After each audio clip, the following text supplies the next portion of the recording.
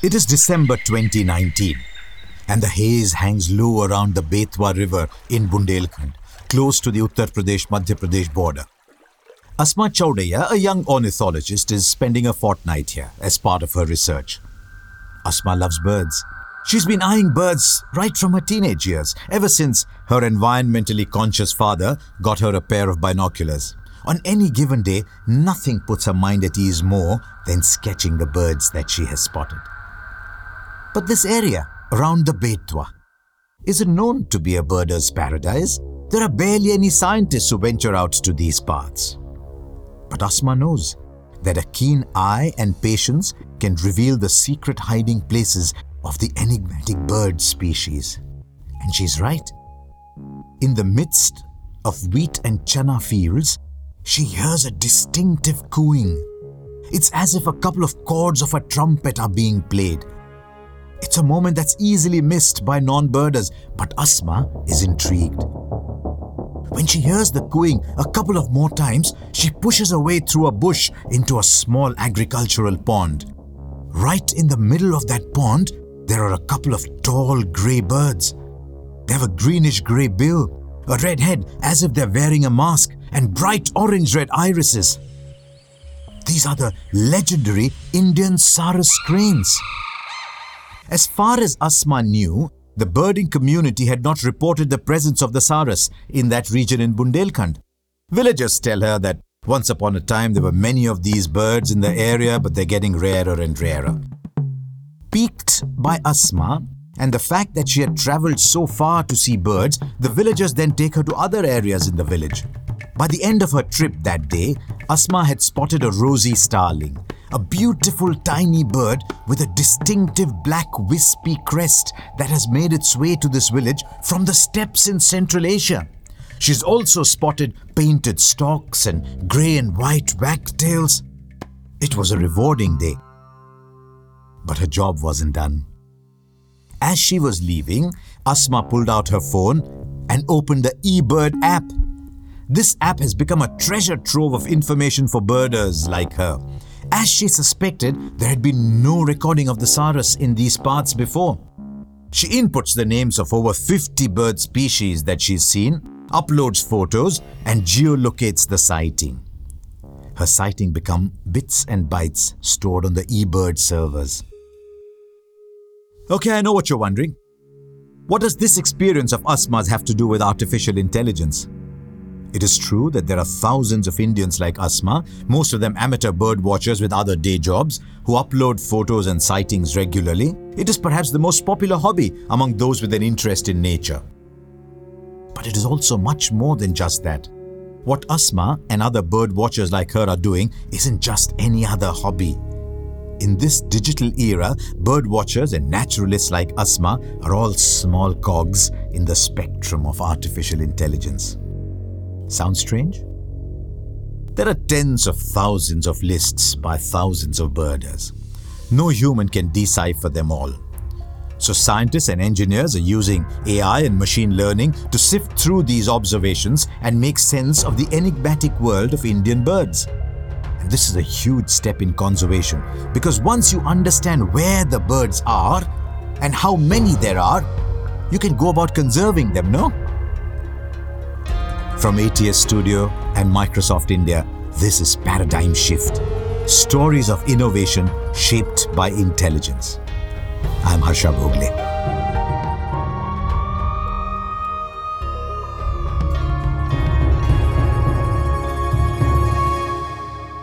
Saying that India is rich in biodiversity is an understatement.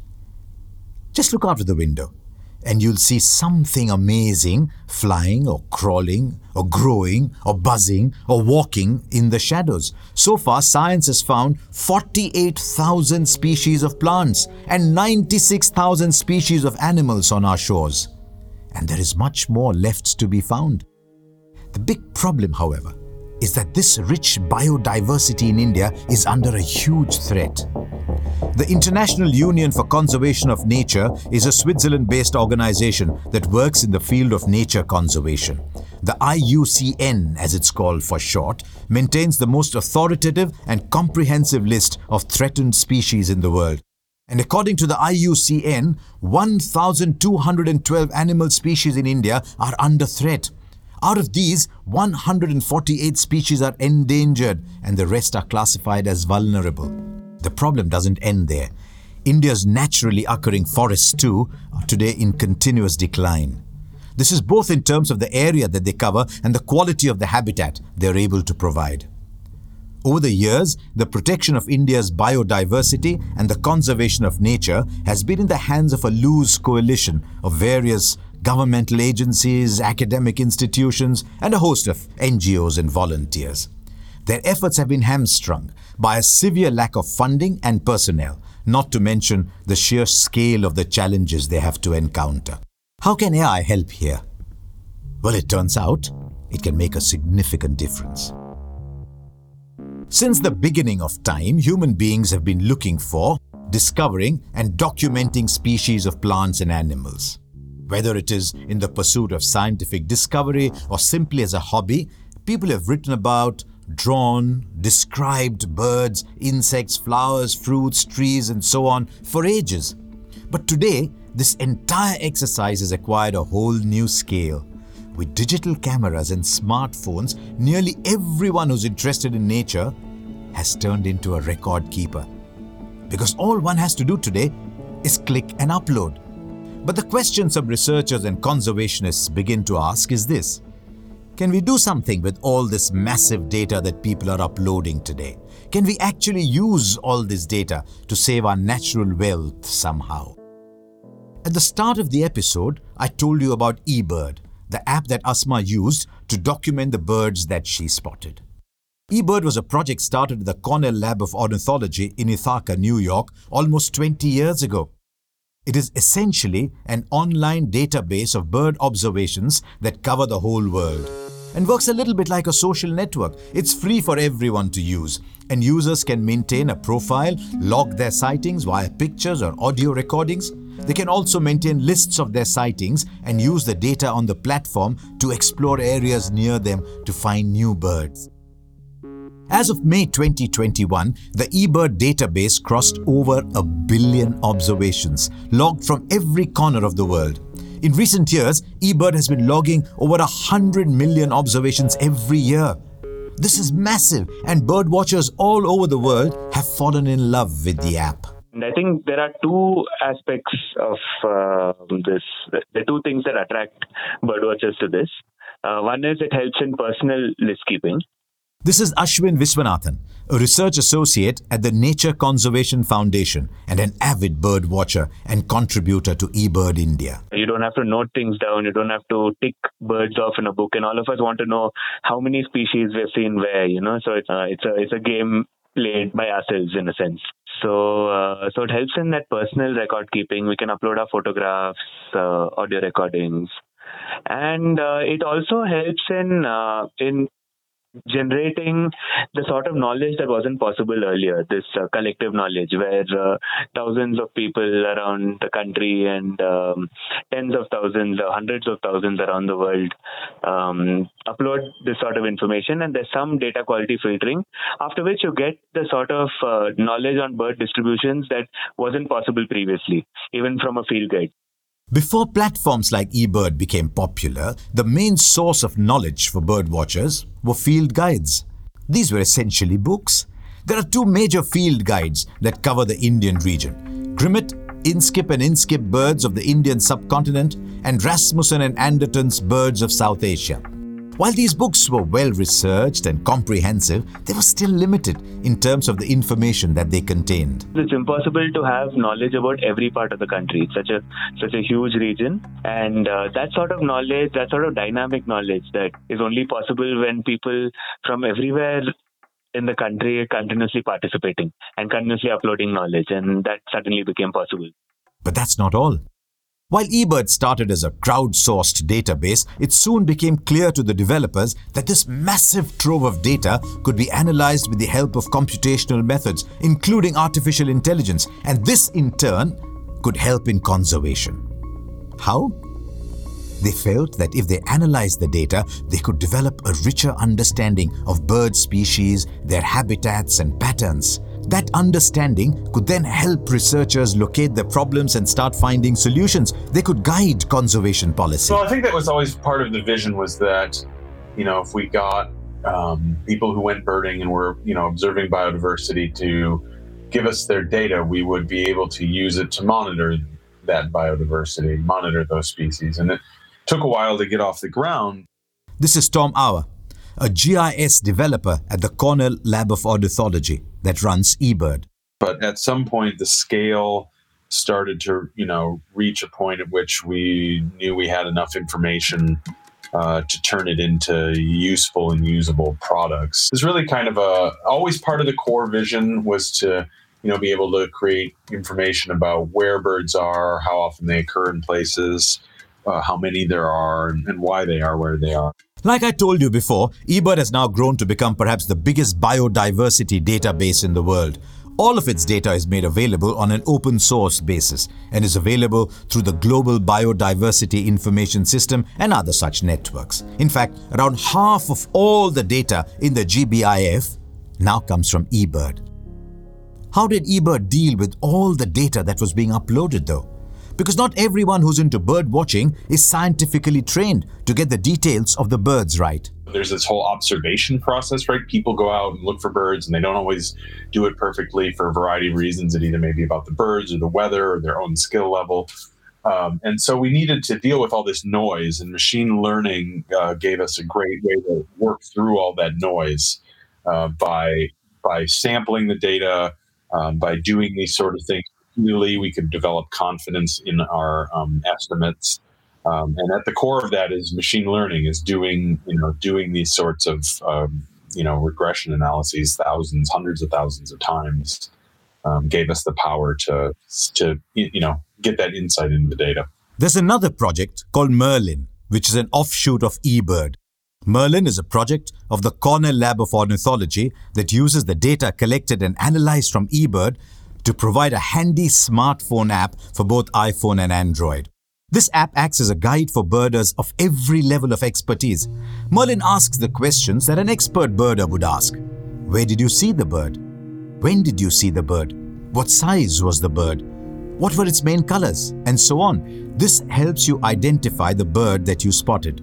Things get a bit more magical when we come to the headline feature of Merlin. Photo ID. This is where artificial intelligence comes to the fore. Based on the computer vision models developed by researchers at Caltech and Cornell Tech, the app uses the photograph of a bird that you have snapped to identify the bird. An important thing for us, for our mobile app, for Merlin, is a lot of people are, traveling to interesting places. They're going kind of off the beaten path. They're in areas where they don't have good cell reception. So it's really important that this worked offline. And so basically, we decided, we're going to build an offline capable version of Photo ID that, we could package with Merlin. This is Drew Weber, the Merlin project coordinator at the Cornell Lab. Drew spends his time coordinating the Merlin Bird ID project. Apart from the Photo ID feature, Merlin also has something known as Sound ID.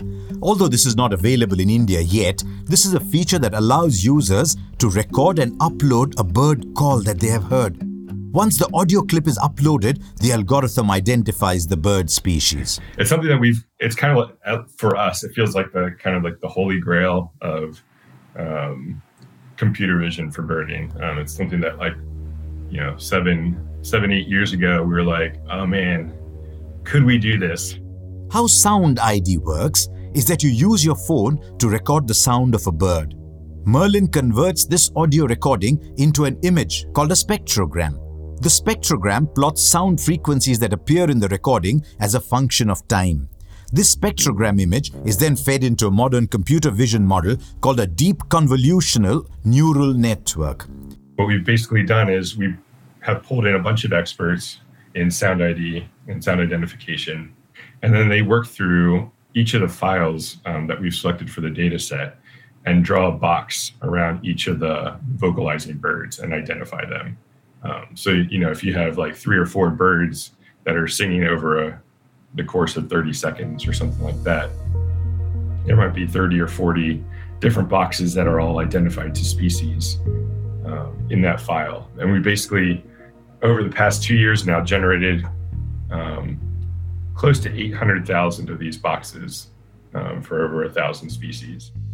I know it sounds ironic that a computer vision model is being used to identify sounds, but that is precisely what is happening here. The sound is reduced to a visual representation of its waveforms. Advanced computer vision models can then identify the species of bird that you're listening to. They do this based on a model that has been trained using hundreds of hours of data and annotations from human experts. Now, it's not like this technology is far away, useful only in America. India has used eBird data too.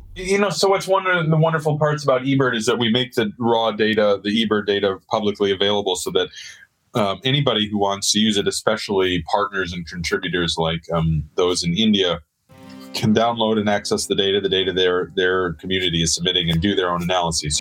That is Tom again. India actually used eBird's data for conservation. It used it to prepare India's first comprehensive report on birds.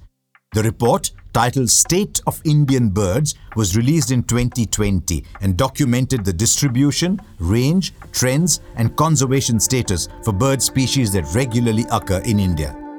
The report had the status of 867 bird species all over India. Needless to say that the picture it paints is a bleak one. Of the 146 species for which long-term data was available, 80% have shown a declining trend. The decline is stronger for 50% of the species. But information is power. And now that we know where the problem lies, perhaps we can do more to slow down this rapid decline. I think you're starting to see the kind of magical role AI can play in conservation, right? There's more actually. Back in the US, there's another non-profit organization called WildMe, which is doing its bit to conserve snow leopards and whale sharks. And it too uses AI. What makes an animal endangered? This is Jason Holmberg, the founder of WildMe. In fact, WildMe is also a Microsoft AI for Earth grantee. So when when an animal shows up on the IUCN Red List, or when an animal is listed by a particular host country as endangered, we have to ask the question, well, how do we get to that estimate? And there's a number of ways you can do that. You can do that via genetics. You can do that via aerial surveys. And another very common and statistically sound technique for estimating the size of an animal population is something called marker capture. He's talking about a system known as mark recapture.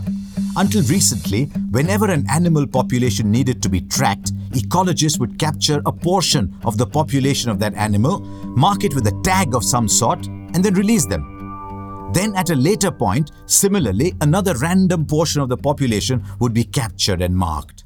By studying the proportion of that second portion that is marked, they would arrive at an estimation of the population of that animal. Now, one of the interesting things about this old world approach, it was very much limited by the amount of time researchers could spend in the field, which was often very limited. They have teaching responsibilities, they're very short on funding, etc. Jason and his team thought that computer vision would be a much better way to go about doing this. But there was a problem. While there were many amazing computer vision algorithms coming out of academia, they were mostly complicated and involved running command line code, which a field biologist might not be able to do. So one of the first things we did is say, okay, well, if we're going to have all this cloud-based infrastructure for people to pool data, can we also run computer vision and then later machine learning in the cloud? So to field biologists to run an AI-based algorithm is just saying, click, start, match, right? They don't need to know Python. They don't need to know the command line. Based on this idea, the team at WildMe has developed and deployed several computer vision algorithms that are tailored to detect several different species around the world. From whale sharks to manta rays to African wild dogs, there are broadly two tasks that these algorithms do. The first is detection, which is to find one or more animals in a particular photograph. This photograph may be acquired through camera traps or captured by field biologists or citizen scientists and so on. For whale sharks, which are solitary, it's very easy. There's one big whale shark in the photograph. For African wild dogs, which run in packs, it's a very challenging task because you might have 10 dogs and they're lying in a pile and there's, tails sticking up and heads sticking up everywhere. And that's a very challenging machine learning problem. So detection's job is to find all those animals, put bounding boxes around them. So like Jason says, The next task for the algorithm is to identify which individual animal is using the natural patterning on these animals. So African wild dogs have this brown, tan, black, white pelage pattern all over them. And for example, dolphins have unique fin shapes per individual. Whales can have both unique coloration on the fluke or the tail, as well as a unique sort of jaggedy edge. The different computer vision techniques we have can look for visual correspondence of texture change. They can reuse old sound wave mapping algorithms that were used for audio recognition, sound wave matching. The identification part is handled by a combination of old-school computer vision algorithms and new deep learning algorithms known as triplet loss networks. These are trained on multiple photographs of individual animals. In simple terms, a triplet loss network is an AI that is trained based on an anchor input and then a matching input called a positive and a non-matching input called a negative. Based on these, the algorithm learns to distinguish individual animals without any human supervision. And those are very, those are very mysterious in how they can work. It's a inscrutable application and yet highly accurate and exceeding state of the art, for some of the old world AI or computer vision algorithms that didn't use AI. Another element of WildMe's AI suite uses something called an intelligent agent. These intelligent agents use the natural language processing technologies that we talked about in episode 2 to scour through YouTube to find sightings of a particular species. And the purpose of this intelligent agent in Azure was to go up to YouTube and say, okay, in the past 24 hours, in English, French, German, and Chinese and Spanish, look for any video that's tagged, titled, or described with the localized word for whale shark. Okay. And then it would run, if it found that keyword, it would then take the title, the tags, and the description, munge them into one blob of text, use Microsoft's machine translation to translate it all to a standardized English. And then it would run a binary machine learning predictor whose job was to determine, does this describe a whale shark in the wild? All of these algorithms that I've talked about are available to organizations and field biologists who wish to work with WildMe and are powered by Microsoft's Azure cloud. In fact, WildMe's algorithms are used all over the world, including by organizations studying the population dynamics of leopards in the Jhalana Forest Reserve in Rajasthan and the population of whale sharks off the coast of Gujarat. Fascinating, no? Before I end today's episode, I want all of us to zoom out from the species that we see with our naked eyes to the great big eye in the sky, satellites. For many years now, satellite imagery has been used to understand forest cover and land use changes. In fact, Microsoft has developed code and assembled data sets that can be deployed to study these images and has also made them available open source for many years. And it is this innovation that struck a team from Attree as tremendously useful in India. The northeast region of India is a global hotspot of biodiversity and home to some of the rarest flora and fauna in the world, from the Hulok gibbon to the Fair's leaf monkey. But the forests in this region are so dense and spread across rugged and forbidding terrain that collecting data manually is an extremely challenging exercise here. This is where the team at Attree comes into the picture. The starting point for their project was the satellite imagery that they obtained from a company known as PlanetScope. PlanetScope has a constellation of 120 satellites orbiting the Earth, and these satellites are collecting satellite imagery of the Earth's entire landmass. The PlanetScope sensors capture imagery covering 200 million square kilometers every single day. So PlanetScope provided the team at Attree with satellite imagery of the northeast of India at 3-meter resolution. This means that a single pixel of the image corresponds to an area of 3 square meters on the ground. It is an incredibly detailed image, and such incredibly detailed imagery translates to a massive amount of data. Then came the question of cleaning and analyzing this data.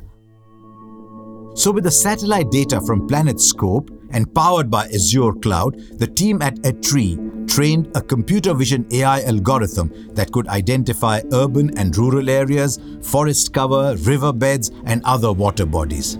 This was phase 1. In the second phase, they trained this algorithm to identify the specific species of vegetation in the forest areas to map the biodiversity. This data was then validated by field researchers who went out to small segments of the forest areas to manually collect data about the vegetation. Believe it or not, over the last half hour, I've barely scratched the surface of what AI can do in the world of conservation. But the stories you've heard today, from eBirds to WildMe and Attree, should give you a glimpse of the potential that these technologies hold in overcoming some of the hardest challenges in the world of nature conservation. Old methods like mark recapture and pug mark censuses are being supplemented and in some cases replaced by AI-powered approaches that are far more powerful and capable. Petabytes of satellite imagery can be stored and analyzed with the sheer power of Azure Cloud to understand the nature of land use and of forest cover.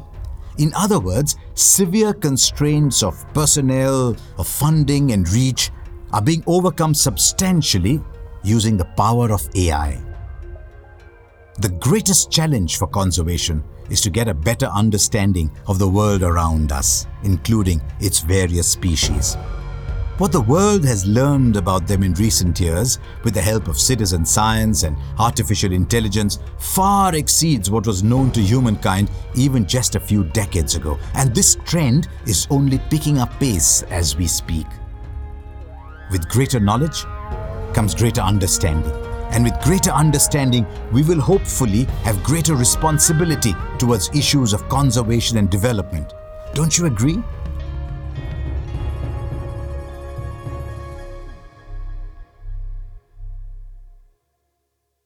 I'm Harsha Bhogle and you've been listening to Paradigm Shift, a podcast produced by Microsoft India in association with ATS Studio. Gaurav Vaz is our executive producer and Archana Nathan is our producer. This podcast was made possible by the amazing team at Microsoft India, including Charu Sharma, Rohini Srivatsa, Rajat Agarwal, Sriram Parthasarthi, and Somanna Palakanda. Charu and Sri helped structure and shape the podcast with their thoughtful feedback and helping us connect the various dots. This episode was researched and written by Vinay Arvind. Vinay has also conducted all the interviews you heard. The title track, sound design and background score for this podcast was created by Nikhil Rao and Abhijit Nath. All clips and voices used in this podcast are owned by the original creators and we have provided links to the sources in our show notes. To read full transcripts of our episodes and additional information about the podcast, follow the link in our show notes.